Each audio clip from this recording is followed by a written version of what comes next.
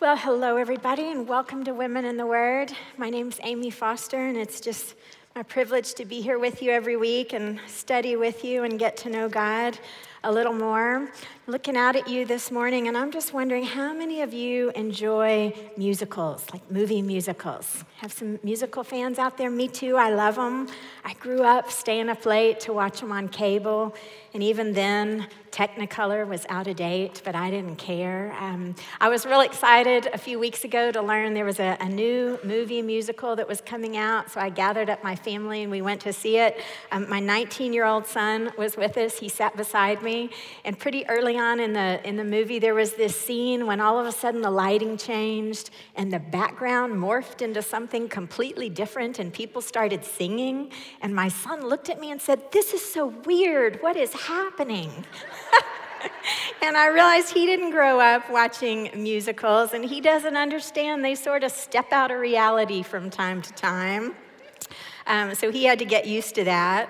But as I watched this musical, the other pattern I recognized is there's always this beautiful musical refrain. There's always a kind of a key piece of music that reminds you of the theme of the movie. And at pivotal times in the movie, sometimes really loud and sometimes really soft and subtle, you hear that refrain playing over and over and over again.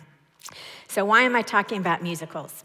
When our teaching team got together and started dividing up these lessons, no joke, today's lesson was titled Blood, Frogs, Gnats, and Flies. And I just saw that and thought, oh no, that will not do. This is Women's Bible Study. We need a new title.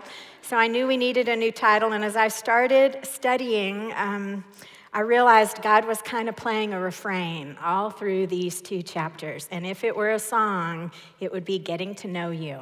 Getting to know you, getting to know all about you.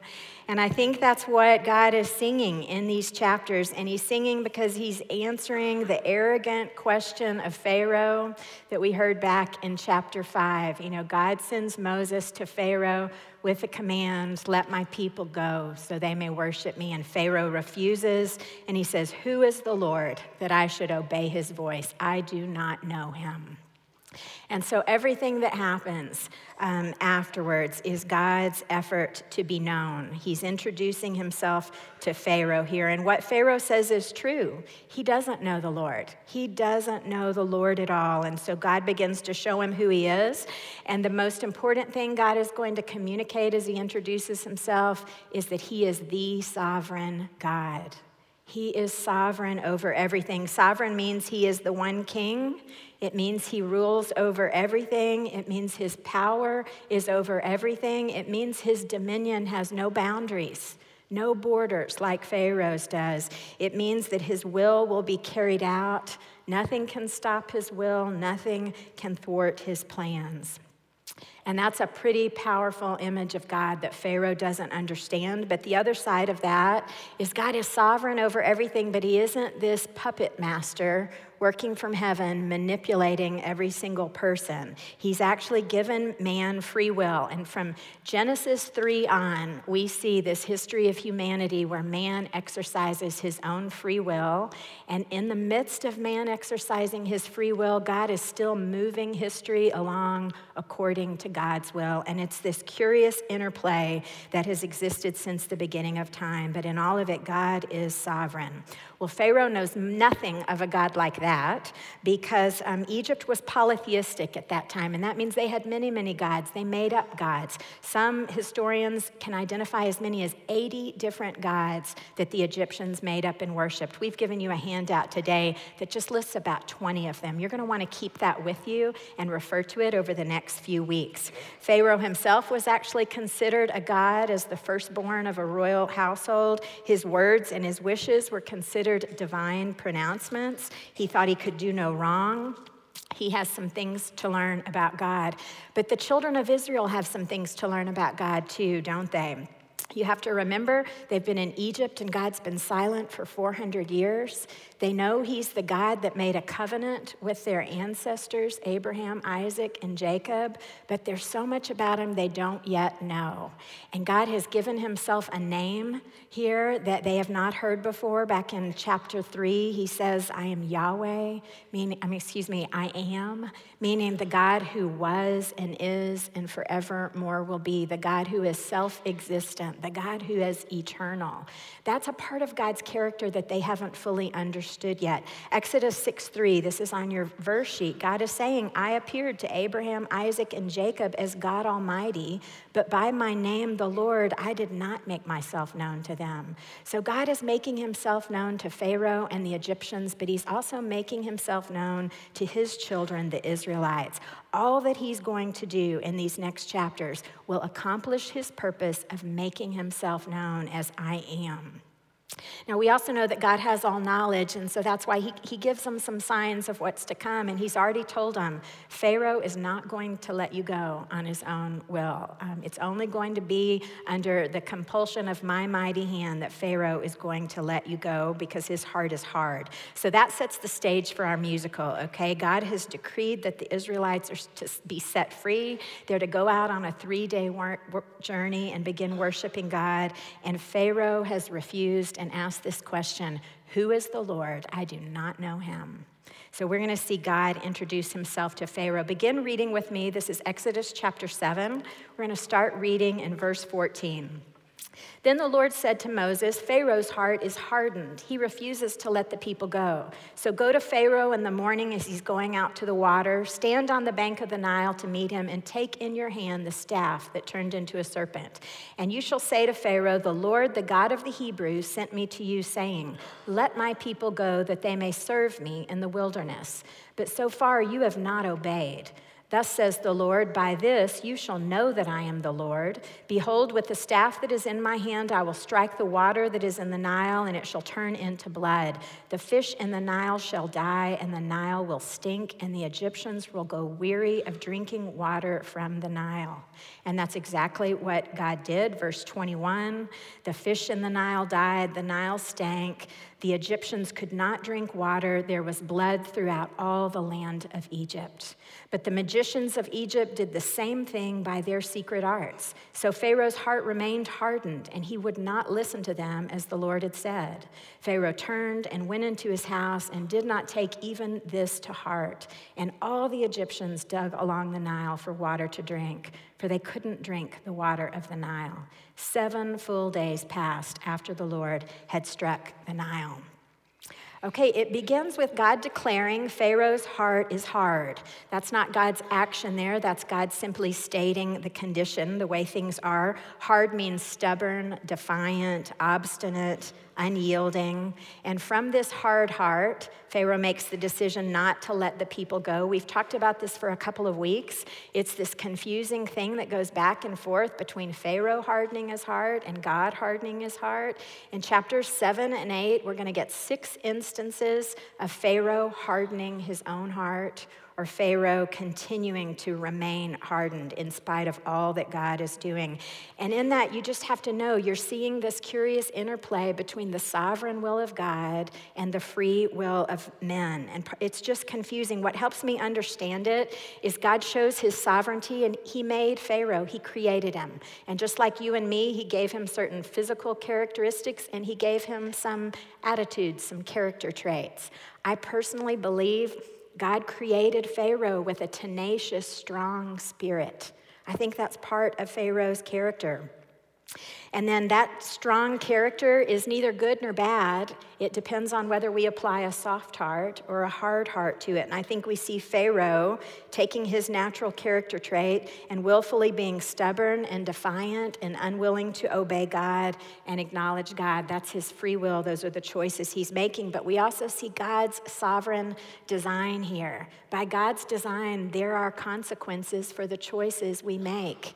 And there are spiritual consequences for the choices we make here. And when we over and over again are unyielding to God, a consequence is our heart becomes more and more calloused and more hard until the point when perhaps God says, I'm hardening it forever.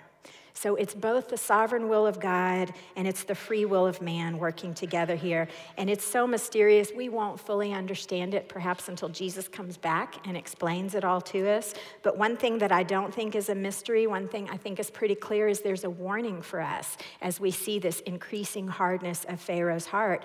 For each of us, repeatedly hardening our heart, repeatedly resisting God, it has a spiritual consequence. It does for all of us. And for those who don't know God, the spiritual consequence could become an eternal consequence. And that should be a pretty sobering thought for us. So it begins with Moses going out to the Nile to meet Pharaoh in the morning. This seems to be Pharaoh's morning routine. We're not sure why, but we're going to see him there several other times. And clearly a warning comes from God. He's saying through Moses, obey me or else. Obey me or else. And God clearly communicates here, Pharaoh has been disobedient up to this point, and God, his holy, righteous standard, when it's violated, he will respond with punishment. And so Pharaoh's given an opportunity to repent here, or else punishment's coming. The punishment will be the first catastrophe, or we call it a plague, and it's going to be God changing all the water in the Nile into blood. And I think God is introducing himself here, and he in two very distinct ways. First, he's making himself known as the God who is powerful over everything. He's powerful over nature because it is, after all, his very own creation. And he can actually change the substance that flows in the Nile River from water to blood to a completely new substance. That is power over nature, but it's also showing us that he's powerful over time, both in the way he tells us exactly when it's going to happen, but also that water that they've already taken out of the Nile and stored it up in their containers, he's going to change that water too.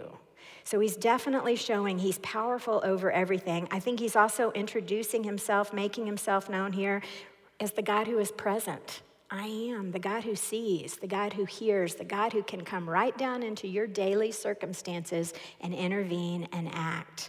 That's what he's showing him. So Aaron stretches out his hand over the river, the mighty Nile, and it does exactly as God said it would. It all turns to blood. Many theologians believe the Nile may be God's starting point for all these plagues for a significant reason. The Nile was actually worshipped somewhat as if it were a god in and of itself. The Nile certainly brought many benefits and blessings to their life. They were dependent on it for water. They were dependent on it for irrigation. They were dependent on it for fish to eat. They pulled papyrus out that they used for writing. They were dependent on it for transportation. So it had many, many benefits to them. And here's part of who we are as human nature. Things that bless us and make our life easier, we are prone to worship them. We're all like that. And they have chosen to worship the Nile, the creation, instead of the creator. That's definitely one possibility what God is doing here. They also have a god, you see this on your outline, a god called Hapi or Happy. This was the god of the Nile. And they believed this god was connected to fertility. And so it's also possible that in God being powerful over the Nile River here, he's showing them he's way more powerful than their made-up gods and their worship of the Nile. Well, we see Pharaoh, he calls in the magicians. This is totally an attempt to discredit this miracle of God. He wants the magicians to come in and copy it. And the magicians are able to do that. They're able to also take water and turn it into blood. Now, I want you to think, how helpful is that to the thirsty people? He takes the water that they need. The magicians take that and they turn that into blood too. That's not real helpful. We don't know exactly how they did this. It could have been a magician's trick, a sleight of hand. It also could have been that they were involved in the occult arts. You know, Deuteronomy references this often, that the magicians and the wise men were involved in abominable things that were associated with demonic forces. So we don't know how they did it, but they did it. We do know that God is sovereign, and that means he was in control of it, and he allowed it. And in this instance, it was just one more thing that allowed Pharaoh to continue hardening his heart. Well, the consequence of Pharaoh's sin and disobedience was decay in the land. It's pretty graphic. We know that the fish died and the water smelled terrible, but the consequence was also despair in the people's hearts. Despair and misery and hopelessness. Can you just imagine 7 days without water? That's no water to drink, no water to bathe, no water to take care of your crops in a society that's dependent on their crops, no water to take care of your livestock, no water to wash your food, anything like that. It was a serious and significant problem for them that lasted for 7 days. And we know that they were spread out all over Egypt, just digging in the ground, probably searching for water tables under the ground that might not be affected or springs of water. And so God has made himself known in this mighty act as the God who is powerful and the God who is present. And how does Pharaoh react? He reacts with an increasingly hard heart. He refuses to acknowledge God. And to acknowledge God means to listen to him and to obey him, to know him. Pharaoh in his hard heart refuses to do that. We also see in his hard heart, he's completely without compassion to the suffering that's going on around him. And it's suffering that he is responsible for. So we see his hard heart demonstrated here. He's unchanged, so God goes back, and we have another cycle of warning and consequence. Let's begin reading chapter 8. Then the Lord said to Moses, "Go into Pharaoh and say to him, 'Thus says the Lord, let my people go that they may serve me. But if you refuse to let them go, behold, I will plague all your country with frogs. The Nile shall swarm with frogs, and that shall come up into your house and into your bedroom and on your bed and into the houses of your servants and your people.'" This is just like a horror movie, isn't it? With the frogs getting closer and closer and closer till they're in bed with you. Verse 4, "The frogs shall come up on you and on your people and on your servants." And drop down to verse 7. "So the frogs came up and covered the land, but the magicians did the same thing by their secret arts, and they made frogs come up on the land of Egypt. Then Pharaoh called Moses and Aaron and said, "Plead with the Lord to take away the frogs from me and my people, and then I will let the people go to sacrifice to the Lord." Moses said to Pharaoh, "Be pleased to command me when I am to plead for you and your servants and your people, that the frogs be cut off from you and your houses and be left only in the Nile." And Pharaoh said, "Tomorrow." Moses said, "Be it as you say, so that you may know that there is no one like the Lord our God. The frogs shall go away from you and your houses and your servants and your people. They shall be left only in the Nile." And so Moses prays, and God allows the frogs to die out. But verse 15 shows us when Pharaoh saw that there was a respite, he hardened his heart and would not listen to them, just as the Lord had said. I would characterize this passage with yuck. Yuck, yuck, yuck, yuck, yuck. Frogs in your yard, and frogs on your patio, and frogs in your house, and frogs in your bed. Yuck, yuck. I couldn't do it. The former plague that had affected the Nile, that had certainly been devastating, but it didn't physically get all over them. And the frogs did. And we know that even Pharaoh was uncomfortable here because the frogs covered the people and covered the land. So back come the magicians. Pharaoh's inviting them back, again, hoping to discredit God. And what do the magicians do? They bring more frogs. Do you think anyone was happy about more frogs at this point? So again, we see their powerful art does nothing to help or benefit the people. It's actually only making things worse. If this were a musical, you'd hear God humming, "Getting to know me. You're getting to know all about me," up close and personal here. Well, Pharaoh's getting to know God, and in his discomfort, he cries out for relief. He asks Moses, "Okay, go plead to God for me. Plead and ask God to take away the frogs, and then, only then, will I let the people go." So I think it's really important to look at that whole statement in making his request. He is acknowledging that God has some power, but he is not acknowledging a willingness to submit to God at all. He's actually bartering a deal. "All right, you do this for me, God, take away the frogs, and then I'll do this for you." He's bartering a deal as if they're equals. Quid pro quo, we would say today. And there's absolutely no sign of submission in what Pharaoh is doing here. Now, I love this. In order to prove that God is in total control of all of this, Moses says, all right, Pharaoh, name the time. You tell me the exact time you want God to take these frogs away.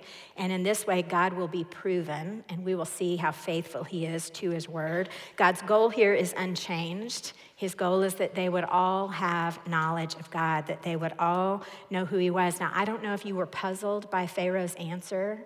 When do you want the frogs to go away? Tomorrow. Tomorrow, I will sleep with the frogs one more night. If Pharaoh had been a woman, the story would have been different, wouldn't it? All right, I thought that was crazy. Most of the theologians thought that suggested evidence of how seriously Pharaoh is resisting God.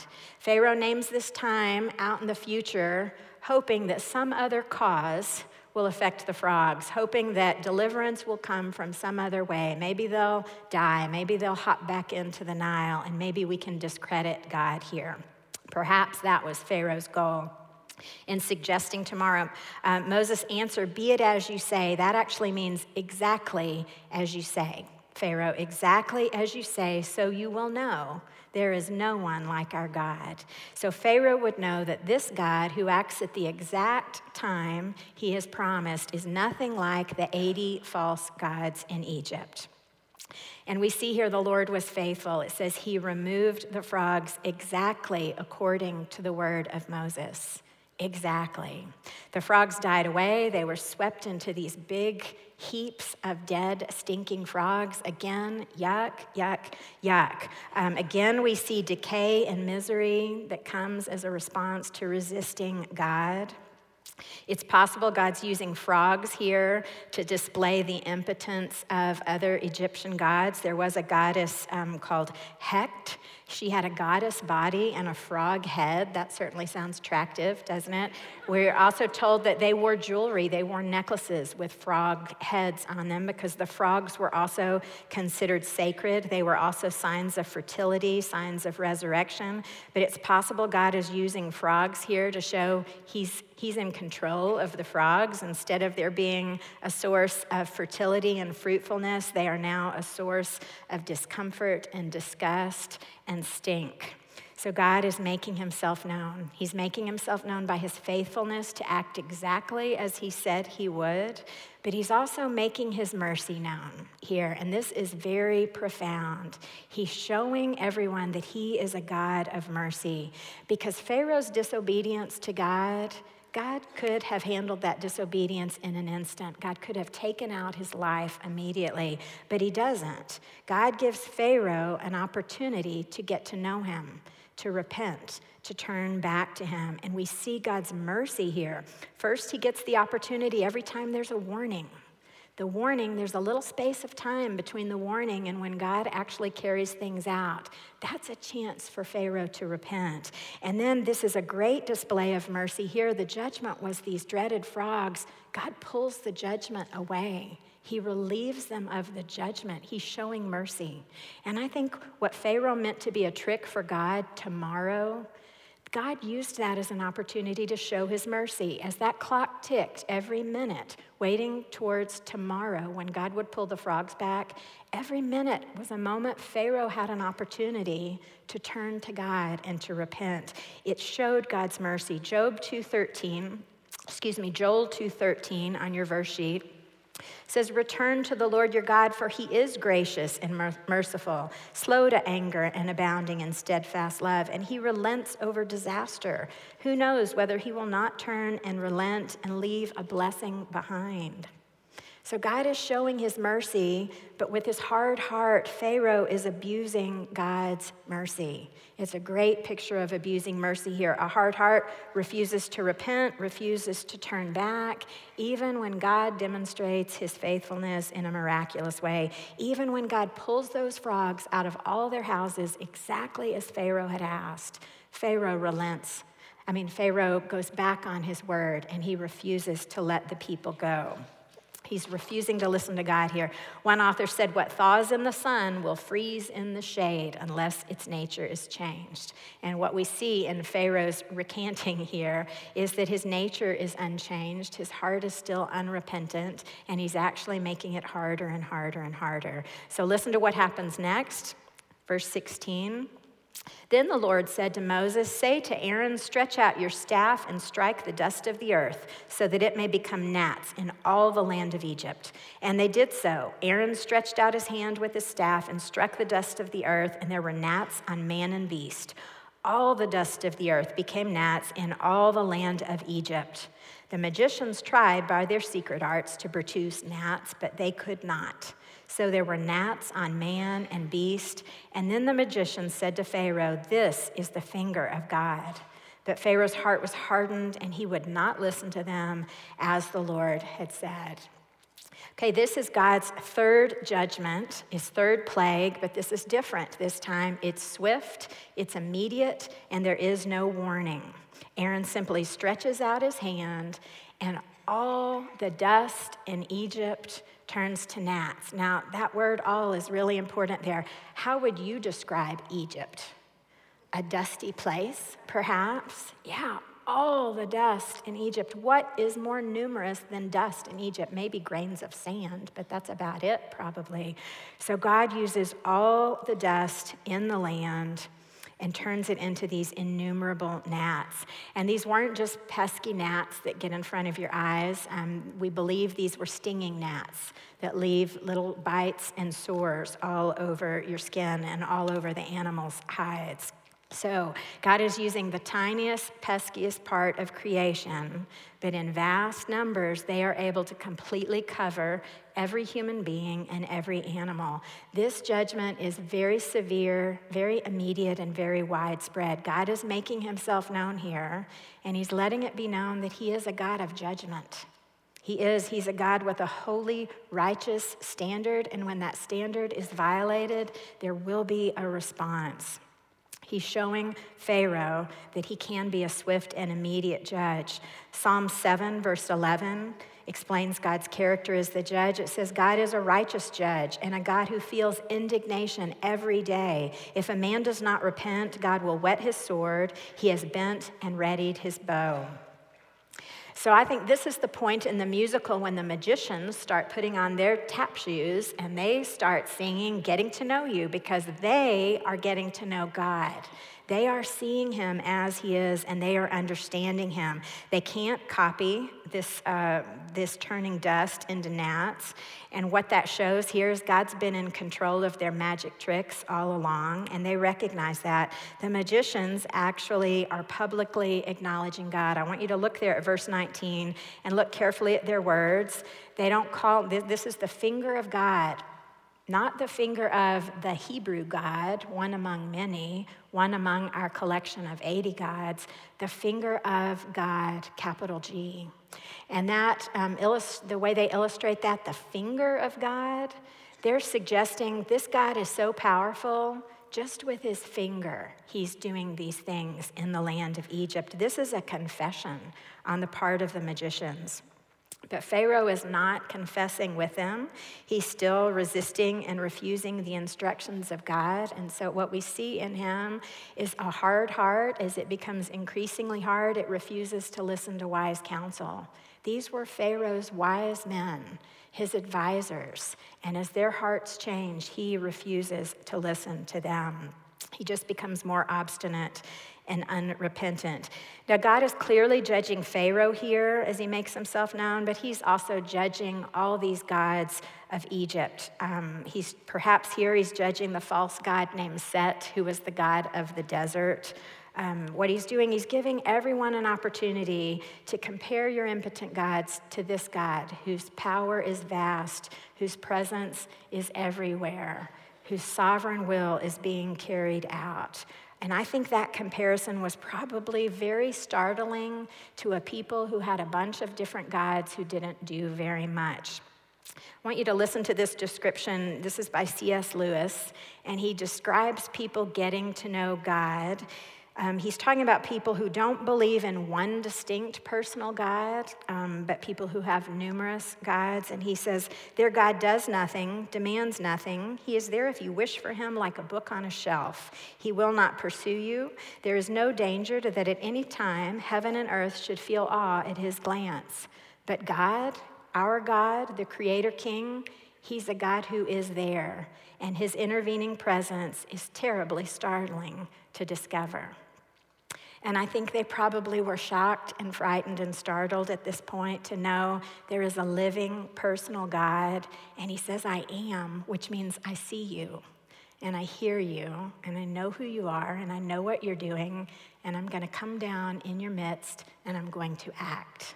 I think that was probably scary. Lewis goes on to say, there comes a moment when people who have been dabbling in religion suddenly draw back, supposing we really found him. We never meant it to come to that, but we're still supposing he has found us. Don't you think that's what they're thinking in Egypt at this point? This realization of God would definitely be terrifying if God didn't also show them his mercy.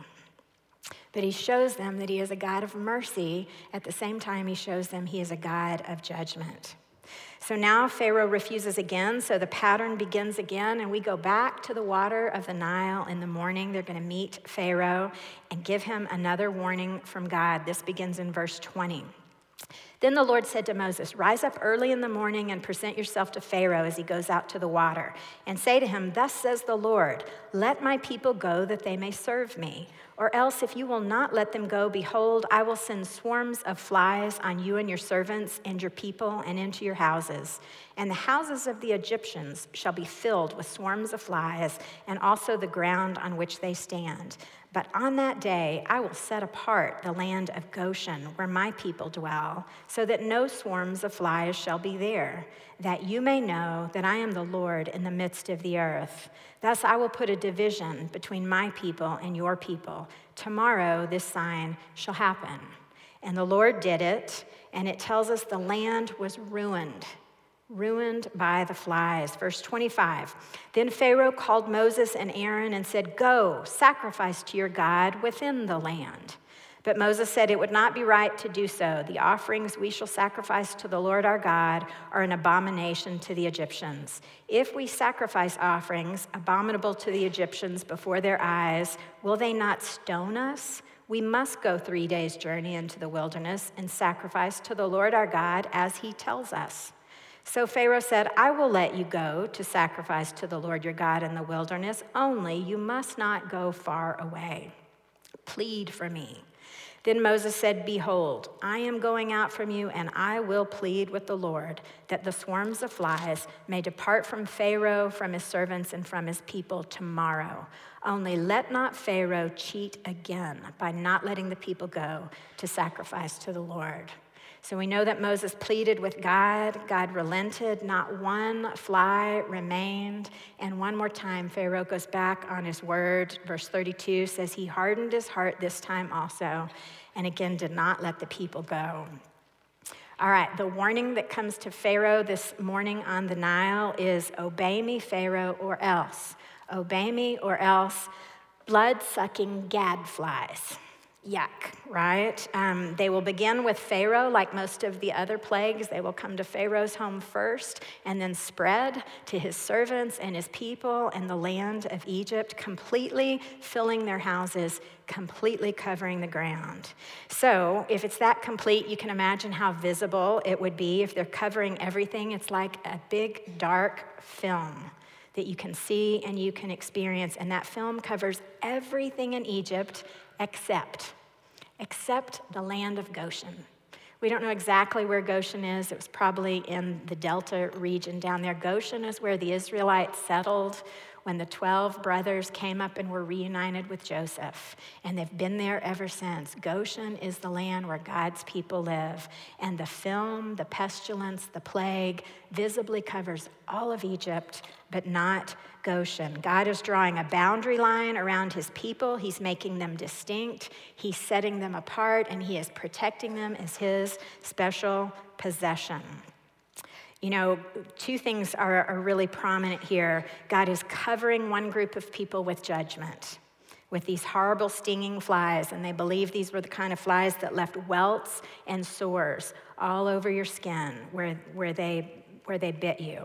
So God is covering one group with judgment, but another group is supernaturally protected from God's judgment. That is such a picture of God's people. And he does it so you will know that I am the Lord in the midst of the earth. And that's exactly what happened. The flies came, and the descriptive word that we get for their response was ruined. The land was ruined, but Goshen was protected. And I think ruined is a perfect picture for all who are apart from God. All who are separate from God are ruined.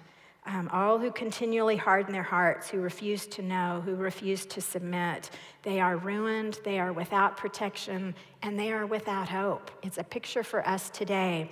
You know, Romans 3:23 tells us, for all have sinned and fall short of the glory of God. And then Romans 6:23 lets us know the wages for our sin is death. God is a holy and righteous God, and there has to be a payment for our sin. And if we aren't covered and protected by God, we are ruined. We are eternally separated from God. And the truth is, we all deserve to be ruined. We all deserve to be separated from God. But God shows himself as a redeemer and a protector and a deliverer of his people. John 3:16 gives us a picture of this. For God so loved the world that he gave his only son, that whoever believes in him should not perish or not be ruined, but instead have eternal life. God is making himself known here as the Redeemer. He's the Redeemer of Israel, saving them for ruin, and it's a great foreshadowing of the Redeemer that he would send in his Son, Jesus Christ, who suffered on a cross in our place, who paid our penalty, who bore our shame. He protected us from eternal ruin, eternal separation from God, if we would simply submit and follow him. God is letting them know he is a judge, but he has always been a redeeming God, and that's what they see here. 2 Chronicles 16:9 says, the eyes of the Lord run to and fro throughout the whole earth to give strong support to those whose heart is blameless toward him. He's showing that right now. Well, we have reason to believe Pharaoh was pretty uncomfortable this round because he again calls Moses and Aaron, and he's begging for relief. He says, go, sacrifice to your God within the land. Yeah, but that's not what God has commanded them to do all along. Go on a 3-day journey.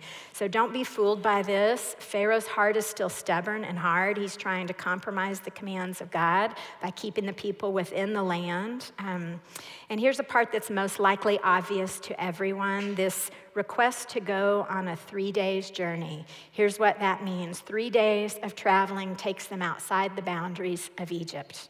3 days traveling takes them outside the control of the Egyptian army, and 3 days traveling takes the Israelite outside the dominion of Pharaoh. Pharaoh knows this, so he is not going to agree to let them go far outside of Egypt. He's unwilling. He begins to negotiate with Moses. He doesn't quite understand he's really negotiating with God here. But Moses says, no, that's not possible for them to offer sacrifices to God. Those animals were considered sacred to the Egyptians, and their law mandated that they would have to stone people who sacrificed those animals. So Moses has a soft heart. He refuses to compromise the instructions of God. He stands firm against Pharaoh here. Pharaoh offers another compromise. All right, I'll let you go, but don't go very far. And then plead for me. I'll let you go, not very far, but you plead for me. Plead for me means entreat your God for me. Beg for me. It's Pharaoh crying mercy just a little bit. He's asking for relief, and Moses agrees, but Moses warns him, don't go back on your word, and Moses says, you're cheating God. And did anybody just cheer for Moses in this moment, thinking, man, he's not timid now. He's calling Pharaoh a cheater. Pharaoh, who's considered a god. Moses is pointing out, you're not a god, you're a cheater. So it's bold and it's mighty, but I think Moses wants Pharaoh to know God in this instance too. Now I thought this was really curious, Pharaoh's repeated attempts to negotiate with God. You know, when my boys were younger, they had numerous friends who'd come over to the house and play, and I remember one little boy vividly. He was tenacious, to say the least, and I always knew when he came to our house, they were going to ask for outlandish things, permission to do ridiculous things that I was going to say no to. And then this little boy was going to approach me to negotiate with me. That's how it always worked. If I said, yes, you may sleep in a tent in the background, he would come tell me that they've made a better decision to pitch their tent at the park down the street. Whatever I said no to, he came to negotiate. And he truly was endearing, and I admired his tenacity, and I know he will be wildly successful one day. But there was one thing he never understood in those negotiations. He and I were not on equal terms when it came to my children. He had no authority over my children. He didn't recognize my authority, and he didn't recognize his own lack of authority. Now, we can laugh about that when we see it in a little boy. It's not quite so laughable when we see it in Pharaoh negotiating with God here. He has no idea who he's dealing with. He doesn't know God, but Pharaoh also doesn't know who he is. He doesn't know he's not a God. He doesn't know he's not equal with God. He's a sinful man in need of mercy. Well, Moses agrees to the vague terms. You're going to let the people go not too far. Moses asks God to relent. And God does. And the language says, not one single fly remains. Not a single one. That is the totality of God's mercy. That shows the totality of God's willingness to forgive. All in that statement, not one fly remains. God is ready to hear a sinner's confession. God is ready to redeem a sinner's sin. God is ready to pay the ransom and rescue people from eternal ruin. But God will not be cheated, and God will not be mocked. That's true, isn't it? He won't be cheated by false submission. He won't be cheated by false repentance. And Pharaoh cheats God another time. When the flies are removed, Pharaoh goes back on his word, and he's not going to release the children of Israel. And so what we see there in his hard heart, he's motivated by comfort and ease. He's motivated by relief. He wants relief and his own physical comfort. He never wants to submit to God. That's what's driving Pharaoh here, but God will be known. He will either be known as the Redeemer who delivers the people who submit and yield, or he will be known as the judge who allows people's hearts to become increasingly hardened and calloused as they cheat him. As I read this story again, I think there's a risk for us when we study Exodus and the plagues and everything else we're going to see. And the risk is the story is so familiar, isn't it? Maybe you're like me and you can't remember the first time you heard it in a Sunday school class when you were a young child. Or maybe you've studied it in other Bible studies, or maybe you've seen the movie, right? We're all so familiar with it. And I think the risk when we're familiar, we put Pharaoh in the category of villain. And we immediately identify him as the antagonist. And I don't know about you, but I don't usually compare myself to the villain or the antagonist. I want to compare myself to the person who's being righteous and good here. So I think the risk is that when we see Pharaoh as a villain, not as a human being, we miss the warning that's out there for all of us. And I just want to confess something to you. I'm a little bit like Pharaoh. I really am. You know, God created me. By his sovereign will, he made me the way I am. He gave me curly hair, he gave me green eyes, and he gave me a strong, tenacious will. And my mother wrote it in my baby book before I was 2. She said, "You come from a long line of strong-willed women. You fit right in." And that's true. And so what that means is that strong will, it's neutral, it's not good or bad, but every day I get to choose. Do I use that strong will with a soft heart or with a hard heart? What kind of heart do I apply to that? When I yield and submit and obey God, the byproduct of my strong will is faithfulness and perseverance and endurance, and God is glorified. But when I apply a hard heart and I'm stubborn and I choose my own way and my own comfort, God is not glorified, and the byproduct is a heart that gets harder. And so I think you've got a great opportunity. Consider how God made you. What is your character? What is your character, and what happens when you use your character with a soft heart or a hard heart? We have to be heart checking all the time because we all have a little bit of Pharaoh in us. So some questions for us to ask: am I listening to God? And not just listening, but acknowledging him as the sovereign God over everything and obeying him. Because in every act of disobedience, we are hardening our hearts. Ask, do I abuse God's mercy? Not really repenting of my sin, not really being grieved that I've disappointed God, but just wanting some relief from the consequences. That's an abuse of God's mercy. Do I listen to wise counsel, even when they tell me things I don't want to hear?